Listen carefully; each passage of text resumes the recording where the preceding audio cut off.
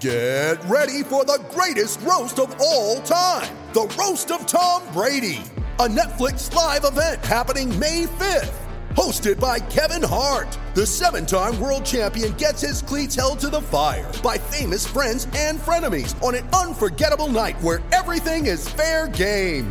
Tune in on May 5th at 5 p.m. Pacific time for the Roast of Tom Brady, live only on Netflix. You ready? Showtime. On May 3rd, summer starts with The Fall Guy. Let's do it later. Let's drink a spicy margarita. Make some bad decisions. Yes! Audiences are falling in love with the most entertaining film of the year. Fall Guy. Fall Guy? Fall guy. That's what the poster said.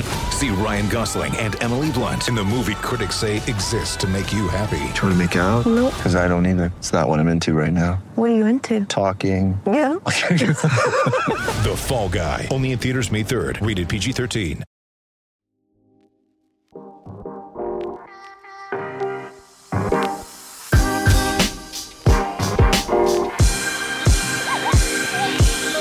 McGregor vs. Poirier 3 is all set for UFC 264. And DraftKings Sportsbook, the official sports betting partner of UFC, has a knockout offer for this weekend's fight. DraftKings is offering 264-1 odds on a knockout in the first round during Saturday's main event. If the rubber match ends in a first round knockout, you will walk away with cash. Just pick the main event fighter you think will win by first round knockout, and DraftKings Sportsbook will give you 264-1 odds on that fighter. That's right, bet $1 on McGregor or Poirier to win by first round knockout, and you win $264. There's no better way to put your MMA knowledge to the test than to put your money where your mouth is with DraftKings Sportsbook. Don't worry if MMA isn't for you. DraftKings Sportsbook offers odds and promotions on basketball, hockey, and so much more. DraftKings is safe, secure, and reliable, so you can deposit and withdraw your funds at your convenience. So download the top-rated DraftKings Sportsbook app now and use the promo code TBPN when you sign up to turn $1 into $264 when you bet on a main event fighter to win by first round knockout. Place your bet and watch the fist fly this weekend. That's code TBPN to turn $1 into $264. Only at DraftKings Sportsbook. Must be 21 or older in New Jersey, Indiana, or Pennsylvania only. New customers only. Restrictions apply. See DraftKings.com/sportsbook for details. Gambling problem? Call 1-800-GAMBLER or in Indiana, 1-800-9-WITH-IT.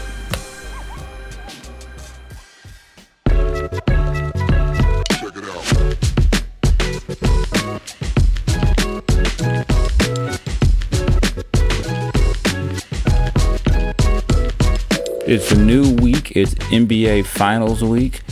It doesn't really mean much, I guess, around the Kings per se, but hey, it's Finals week. It's a big week for the NBA. Fans in the building, media traveling to games, all that good stuff. What's going on, everybody? It's Jason Jones of The Athletic, bringing you the latest episode of the latest and the greatest, the Ruler of the Court podcast, where I talk about the Kings. I talk about my favorite non-basketball thing, or one of them, which would be hip-hop music, and just shoot the shit with everybody, talk about what's going on around the NBA. And again, Tuesday, time you're hearing this, the NBA Finals will be starting, have started, something like that. Phoenix Suns hosting the Milwaukee Bucks in Game 1. Got two former Kings involved in this one, and actually, I guess you could say three. Frank Kaminsky was with the Kings in Summer League. Now look at him, not Summer League, preseason with Phoenix. Also Langston Galloway, the backup guard for the Suns. And former Kings first round draft pick Justin Jackson is a reserve for the Milwaukee Bucks. None of the former Kings figure to be in the running for Finals MVP or make some crazy impact in the series. But, you never know. But I've been acknowledging former Kings pretty much all playoffs, so why not go ahead and acknowledge that those guys are indeed a part of the NBA Finals, and one of them, somebody on either team a former King could end up with a championship ring. Much like last season, even though he was injured, DeMarcus Cousins got a ring with the Lakers, and because I don't have to keep going further and further back, because I don't think there's that many former Kings out there winning championships. But yeah, we'll leave it at that. And what the finals had me thinking about this week, again, this won't be like a 35 minute episode, just because, well, hey, it's the off season, and unlike previous years where we had a bunch of draft workouts open, we're not having that anymore. So it's just kind of just more of a laid back off season to a degree. I want to talk about the fact that the Phoenix Suns are in the NBA Finals, because it's been quite the turnaround for Phoenix. Prior to this season, the Kings and the Suns had pretty much spent the last decade as the two Western Conference laughingstocks. The only two teams in the conference, I think, who hadn't been to the playoffs at all in the last decade. Always some type of drama, changing coaches, firing coaches during the season. Both teams labeled with, depending on who you asked, the two worst owners in the NBA are two of the worst. That no one, I think, most people would give James Dolan that title. But, Robert Sarver, Vivek Ranadive weren't far behind, or depending on who you talk to, they led the rankings just in terms of the results on the court. Well, because you go 10 plus years missing the playoffs, you probably deserve to get skewered for that. You had that going for them. Like I said, drama, terrible draft picks, questionable decisions in free agency. Oddly enough, both teams signed Trevor Ariza for 1-year deals. Actually, it was back-to-back years. 2018 was 17-18. Trevor Ariza's with Phoenix. I guess then he gets traded to Washington. But then 2018-19. No, make that back. 18-19. Ariza is with Phoenix, gets traded to Washington. 19-20, Ariza signs with the Kings, ends up getting traded to Portland. But just random weird connections. For a while, the Phoenix Suns were collecting point guards. For a while, the Kings were collecting centers. The Kings would have hope and draft picks that didn't pan out. Same with Phoenix. Remember the whole discussion, which sounds even crazy, a few years ago, about would the Scal BCA Marquise Chris rivalry continue for years to come in the Western Conference, with Phoenix Suns dynamic power forward Marquise Chris, Sacramento area native, and the King Scal BCA kind of be the two big men to watch in the West for a while. That shit seems like forever ago, right? You remember? Now, Scal spent last season in the G League. Marquise, depending on how things go, may not be too far behind him. He's coming off an injury, unfortunately. But, yeah, just wild times. Just in all the wrong ways, these two organizations mirrored each other. But somehow things have turned around for Phoenix. I know I wrote a story about it earlier in the year about how they went out and got Chris Paul in Phoenix, and that changed some things. But here's a couple of distinctions between the two over that I say since 2010.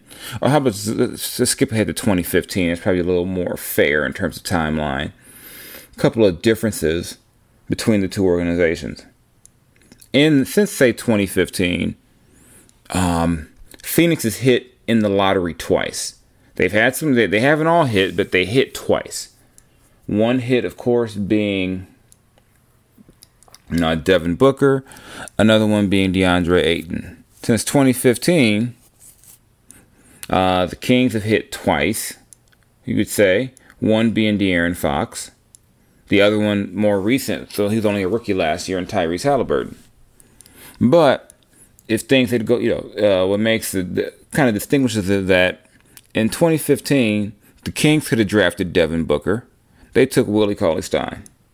2018, it wasn't like the Kings could have took DeAndre Ayton, but we know the whole story of what happened in 2018 in the draft. Don't have to torture you that with more, but they didn't take the superstar at number 2. They took Marvin Bagley III, who has not panned out on the level of a couple of the guys taken behind him, some guy named Luka and some guy named Trey. So that's a big, reason why, if you look at this rebuilding process, why Phoenix, passed the Kings, even though for a couple of years ago, the Kings seemed like they were further along. Was it 2019, the Kings had a better record, were closer to the playoffs. 2020, the Kings had a better record, were closer to the playoffs. Should be noted that in 2019-2020, Ayton missed 25 games with a PED suspension, so that probably would have tilted things, to a degree. But yeah, the Kings had been ahead of them and they've been leapfrogged, and I think the real leapfrog began in the bubble. Yeah, in the bubble, Phoenix showed up with pretty much no expectations, pretty much there because they needed to get an even number of teams to make things work. And no one expected anything from them. They go out there and go 8-0. What do the Kings do? Go to the bubble, fall flat on their faces, play terribly, don't defend, and don't make the progress or don't show the intangibles you would hope from a team that had a chance to make the playoffs.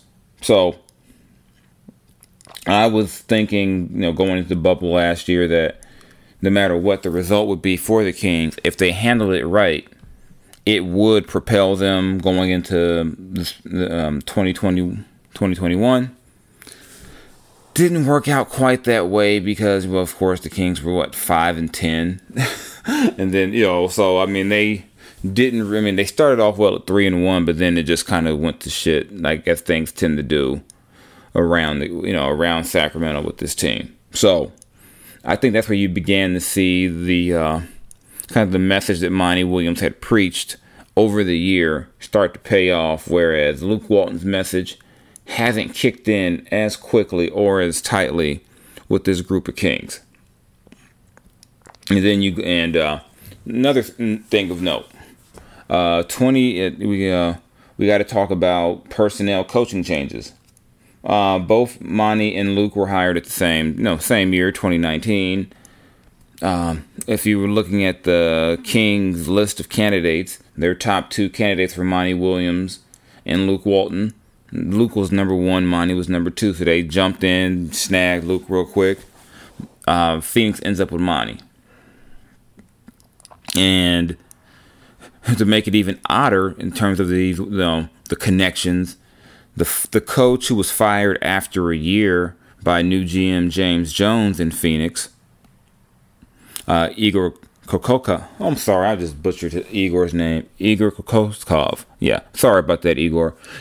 He gets fired in Phoenix, ends up being Luke Walton's lead assistant.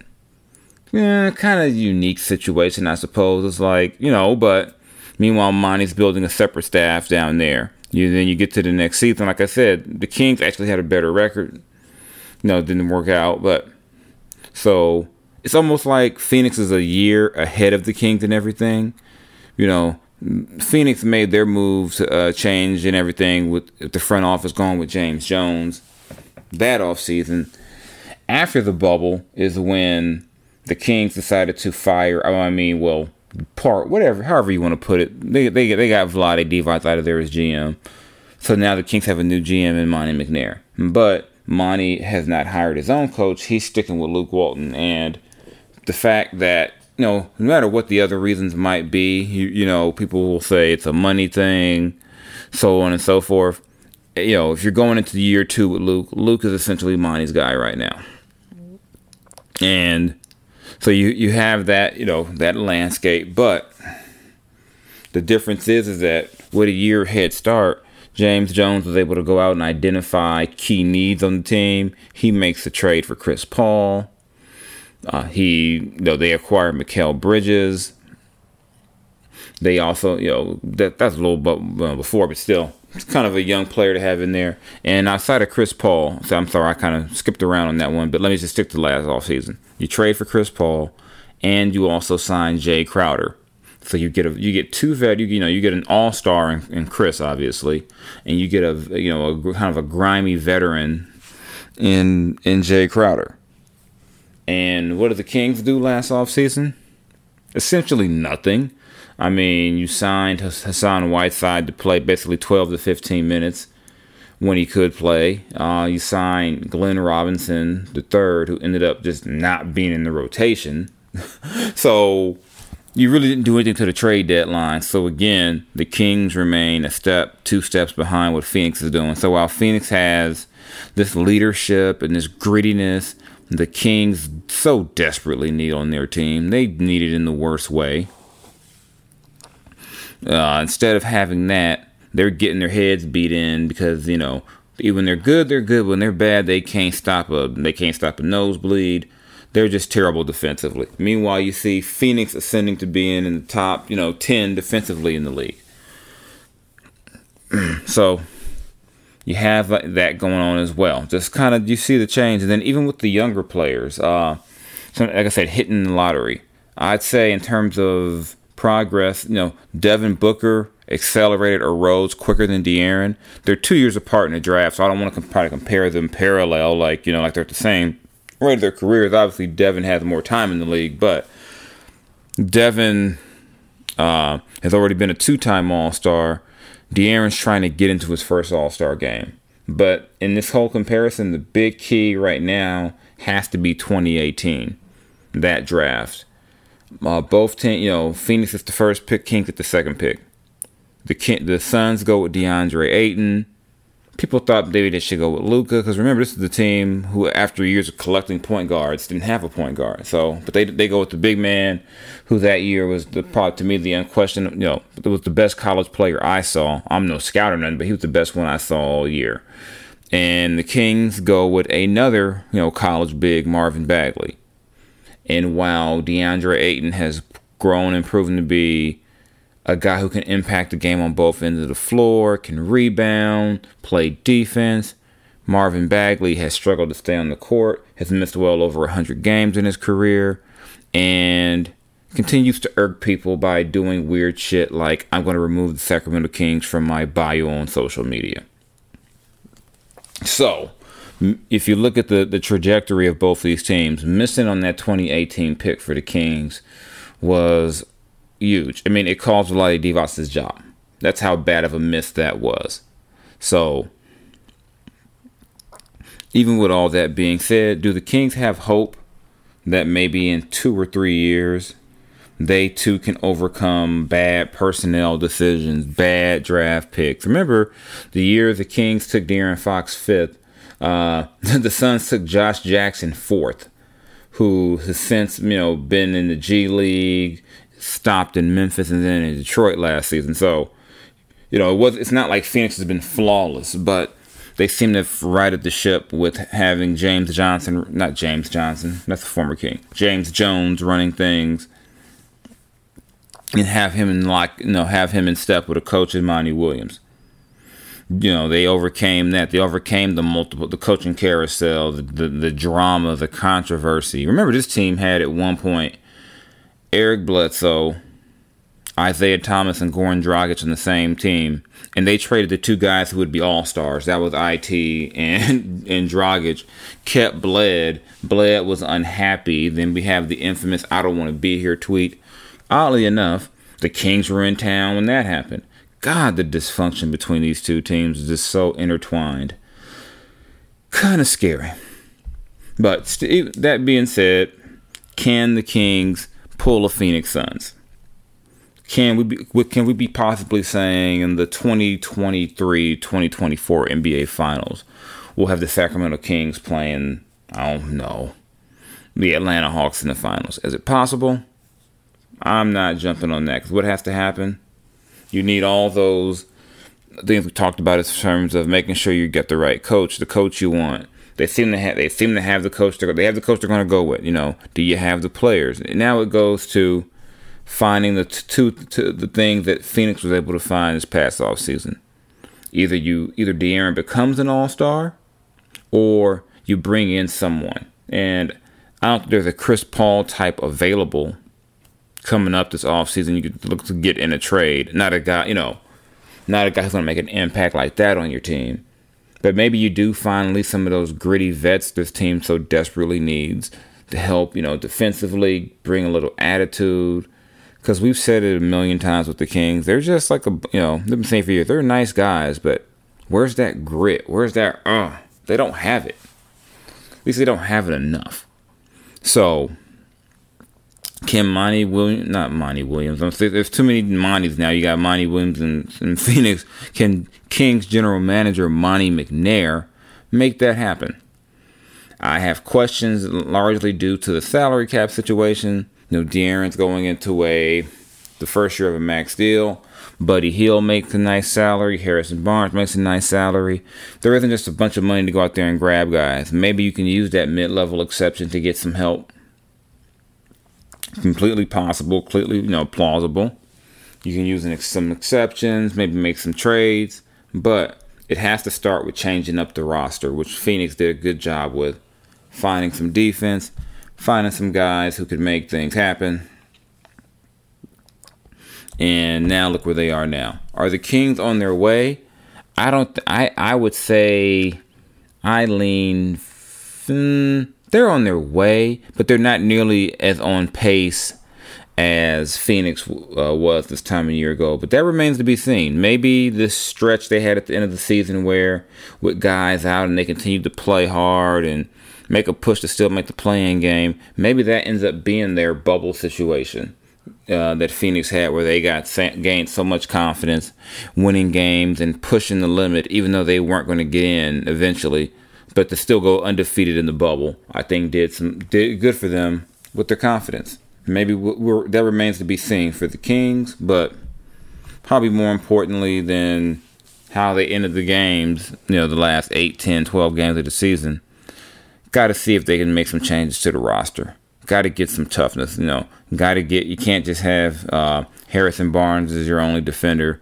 DeLon Wright was solid, but you still need more help. You're going to need some rim protection, some size up front.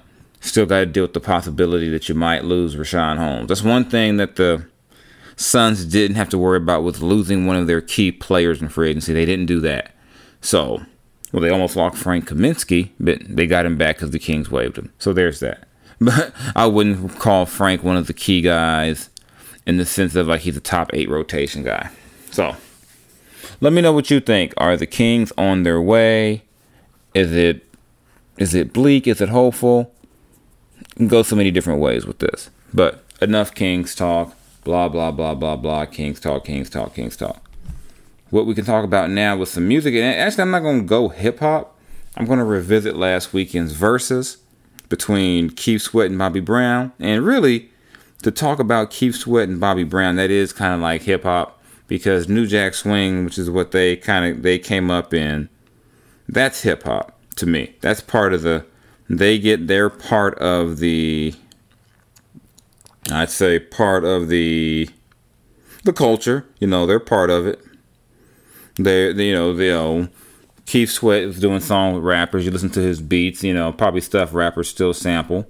Bobby Brown was trying to rap on songs, it was a real, looking back to the late 80s, early 90s with them, they really ran that in a lot of ways. And what made this Versus interesting to me was that there was this idea that, it's going to be a blowout. It ain't even close. Bobby Brown destroys Keith Sweat. And it's like, first off, some of you probably don't know, I'm a huge Keith Sweat fan. I've seen him in concert at least 2-3 times. I know most of his songs. It's not like I'm not a fan like I am of Ice Cube or Snoop, where I know every single song, but I know pretty much damn near every Keith Sweat song. And I took it as a sign of disrespect that Keith was being so dismissed by the public. Like, come on, man. This man got hits on top of hits. And then on top of that, you throw in the fact that songs that Keith wrote for people. Oh, man, it was on. And I personally thought Keith ran through this thing. And to me, a big part of it was song selection for Bobby. I thought Bobby should have ran that Don't Be Cruel album into the ground. He had, but he didn't. Whereas Keith came out with some of his big hits, Something Just Ain't Right. Bobby did his with Don't Be Cruel. But, I mean, it wasn't the same. Then, probably part of it, too, was that Keith was clearly in much better shape. he's out there, he's performing. When you could tell that Bobby maybe hasn't been performing as regularly as Keith has in recent years. I think the last time I remember seeing Bobby on a stage was like during a BET Awards show, and Bobby looked tired then, and Bobby looked tired during the verses. But really, Keith did a good job of just hitting you with some of his major hits, whereas Bobby was kind of like showing off stuff. It was like, no, just hit us with "Don't Be Cruel," some New Edition, get into your, the Ghostbusters soundtrack song, which he did, but it just was, just from my point of view, it felt like Keith just had his stuff ready to go, and it just wasn't. If we were scoring it, I thought Keith won in a blowout. Some people may disagree with me, but hey, maybe I'm biased. It's all good. But if you get a chance, go back and listen to that the playlist from that. You forget the fact that Keith Sweat wrote songs like "Let's Chill" and "Freak Me" by Silk. "Let's Chill" was by Guy. So I think a lot of people associate Teddy Riley as with New Jack Swing and start his part in it, but Keith Sweat writing songs for Guy, the group of New Jack Swing as well, is pretty big. And then Keith also had his LSG stuff. Think about how gangsta is that? You had a group that included the guy that replaced you in New Edition. But yeah. And then Keith Sweat, he wrote "Just Got Paid," by Johnny Kip, another big hit. So I thought I really enjoyed it. I enjoyed the whole show. Then again, it was on during the game, but I must have watched most of the verses I've watched over the last year since they've been during NBA games. And can you blame me? Some of the Kings games I had to cover weren't exactly the most exciting. So you had to do something to keep yourself engaged with what was going on. So, in terms of music, I say if you want to have some late 80s fun, kind of sit back and reflect. If you're young, kind of figure out what's going on. Maybe if you saw the Bobby Brown documentary and you're a younger person and like, what was the big deal with Bobby? And you still haven't done so. Go back and listen to, to some of this music. Some of the stuff he did back then, it was very innovative at the time. Still good stuff to listen to. I was listening to the playlist from Versus just the last couple of days, having a good old time enjoying it. Can't wait to see what Versus has for us next. I'm still listening to that Tyler Creator on the regular. Good stuff with that. So yeah, by the way, if you're ever in the mood to let me know what some good new music is, do so. Let me know what I'm missing. I'm over 40 now, so maybe I'm missing the new stuff. Just let me know what you think about what's going on. I never really hit on the BET Awards, but it's a little late for that. I know I've been lagging, but I don't want to go there with them. So hit me up. Twitter, Mr._Jason Jones. Instagram, Mr. Jones LBC. Shout out to the Basketball Podcast Network, keeping this machine going for all of us. You all, I assume you had a happy, safe, fun holiday weekend. I will be back later this week before I go on another vacation, so y'all will get a break from me a little bit in July, but y'all be safe out there. Take care. I will catch you later. I'm out. Honestly, I don't know who the fuck to trust. Is he my friend or my foe? I'm off the exit draw. Yeah, she give me that claim I was wrong. I remember back when I was younger, I was happy. Nowadays feel like no one understand me. I'm good at artists, still on Bob, Bambi. Baby, see,